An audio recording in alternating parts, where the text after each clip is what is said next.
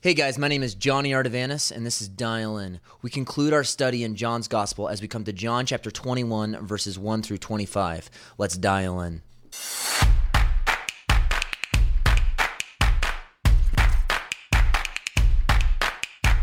John chapter 21.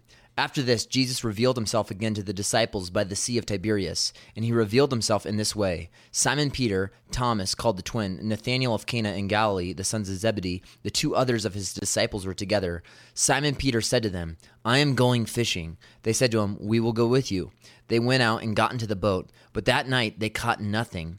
Just as day was breaking, Jesus stood on the shore, yet the disciples did not know that it was Jesus. Jesus said to them, "Children, do you have any fish?" They answered him, "No." He said to them, "Cast the net on the right side of the boat, and you will find some."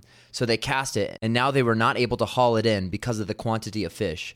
That disciple whom Jesus loved therefore said to Peter, "It is the Lord." When Simon Peter heard that it was the Lord, he put on his outer garment, for he was stripped for work, and threw himself into the sea. The other disciples came in the boat, dragging the net full of fish, for they were not far from land, but about 100 yards off. When they got out on land, they saw a charcoal fire in place, with fish laid out on it, and bread. Jesus said to them, "Bring some of the fish that you have just caught." So Simon Peter went aboard and hauled the net ashore, full of large fish, 153 of them. And although there were so many, the net was not torn. Jesus said to them, "Come and have breakfast." Now none of the disciples dared to ask him, "Who are you?" They knew it was the Lord. Jesus came and took the bread and gave it to them, and so with the fish. Now this was the third time that Jesus was revealed to the disciples after he was raised from the dead.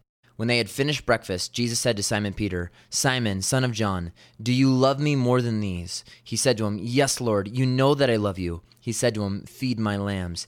He said to him a second time, "Simon, son of John, do you love me?" He said to him, "Yes, Lord, you know that I love you." He said to him, "Tend my sheep." He said to him a third time, "Simon, son of John, do you love me?" Peter was grieved because he had said to him a third time, "Do you love me?" And he said to him, "Lord, you know everything. You know that I love you." Jesus said to him, "Feed my sheep. Truly, truly, I say to you, when you were young, you used to dress yourself and walk wherever you wanted. But when you are old, you will stretch out your hands, and another will dress you and carry you where you do not want to go." This he said to show by what kind of death he was to glorify God. And after saying this, he said to him, "Follow me." Peter turned and saw the disciple whom Jesus loved following them, the one who had also leaned back against him during the supper and had said, "Lord, who is it that is going to betray you?" When Peter saw him, he said to Jesus, "Lord, what about this man?" Jesus said to him, "If it is my will that he remain until I come, what is that to you? You follow me." So the saying spread among the brothers that this disciple was not to die. Yet Jesus did not say to him that he was not going to die, but if it is my will that he remain until I come, what is that to you? This is the disciple who is bearing witness about these things and who has written these things, and we know that his testimony is true. Now there are many other things that Jesus did. Were every one of them to be written, I suppose that the world itself could not contain the books that would be written. What a joy it's been for me to be able to study the Gospel of John, and as we conclude our study, we need to understand that this final chapter is really important, because what is glaring from the accounts of all the different Gospel writers is that Peter, the leader of the disciples, had denied Jesus. We saw how Jesus had reacted and restored doubting Thomas, but how does Jesus react and restore Peter, who denied him 3 times? The passage begins in John 21 when Peter gets tired of waiting and disobeys the Lord and tells the disciples, "I'm going fishing." And they say, "Okay, we'll go with you." So this is Peter, who is so discouraged and so self-doubting that he goes back to his old life. Jesus had already told these disciples that they were now fishers of men. Peter was essentially deciding that he was going to abandon his call to ministry, if you will, and go back to fishing, his old life. I think he must have felt inadequate. He must have felt guilty, and I think he felt weak.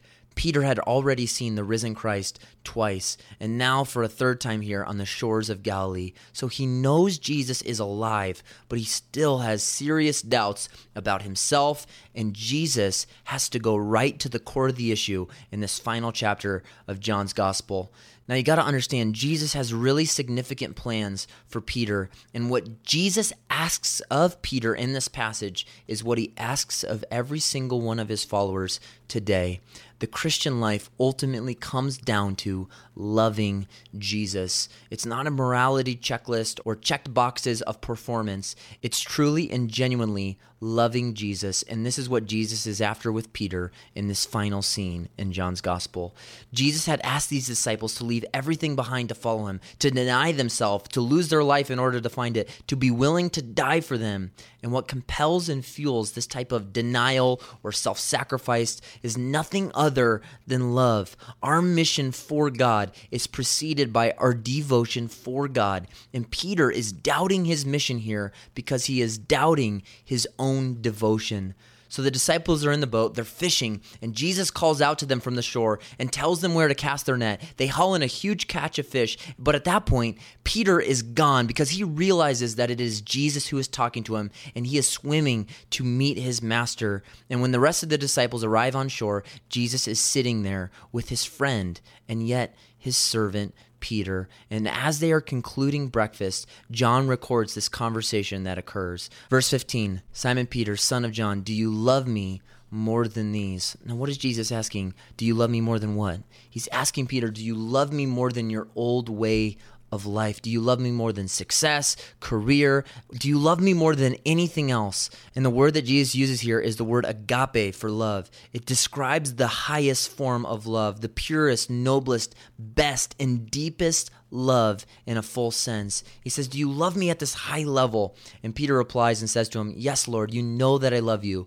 But he changes the word here. Jesus uses the word agape, and Peter uses the word phileo. He drops it down a notch. Phileo describes a brotherly love, a friendly love, a affection. This is kind of like my Los Angeles Laker love. So Peter knows he can't say, you know that I agape you, because he knows that would sound hypocritical, because Peter had just denied Jesus 3 times. So he says, of course, Lord, you know that I phileo you. You know that I have an affection for you. So Jesus' response is, then feed my lambs. Again, a second time, Jesus asks him, Simon Peter, do you agape me? And Peter's response is, yes, Lord, you know that I phileo you. I have an affection for you, Jesus. But Jesus is asking him, do you have a noble, pure, high, devoted form of love for me? And for a second time, Peter responds and says, you know that I have a phileo love for you. And lastly, a third time, Jesus asks him, do you even phileo me, Peter? Jesus changes his word to Peter's. He says, do you really even phileo me? In other words, do you even really have an affection for me, Peter? Do you really even like me? And Peter's response is obviously full of discouragement. And he says, Lord, you know that I love you. John reveals in John 2:25 that Jesus knows everything. He knows what is in the heart of men. And Peter knows this. And Peter pleads the omniscience of Jesus here, saying, Jesus, you know all things. You know my heart, and you know that I love you. And Jesus' response to Peter is, then feed my sheep. The Bible never calls for a life of legalism or a life of fear or law. It always calls for a love for God. Our Lord makes it clear here in this passage, and he has made it clear all throughout John's gospel. In the 14th chapter of John, as you remember, on the night before his crucifixion in the upper room, verse 15 of chapter 14, he says to his disciples, and he says to all of us today, if you love me, you will keep my commandments. Verse 21, he who has my commandments and keeps them is the one who loves me. Verse 23, if anybody loves me, he will keep my word. My Father will love him, and we will come and make our abode with him. Verse 28, if you loved me, you would have rejoiced because I go to the Father. There is no need to overcomplicate Christianity. Followers of Jesus Christ love God and obey him. And Jesus asks Peter here, do you love me? This is the greatest commandment, and yet it's not rocket science. We don't have to get lost in the Greek and Hebrew to understand the simplicity of this passage and the heart of Christianity, loving Jesus.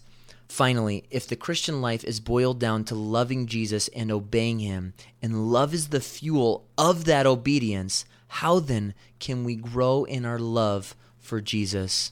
What's the answer? by understanding, comprehending, beholding, and believing in Jesus' love for us. Peter had much evidence of the love of Jesus for him, and so do you and I.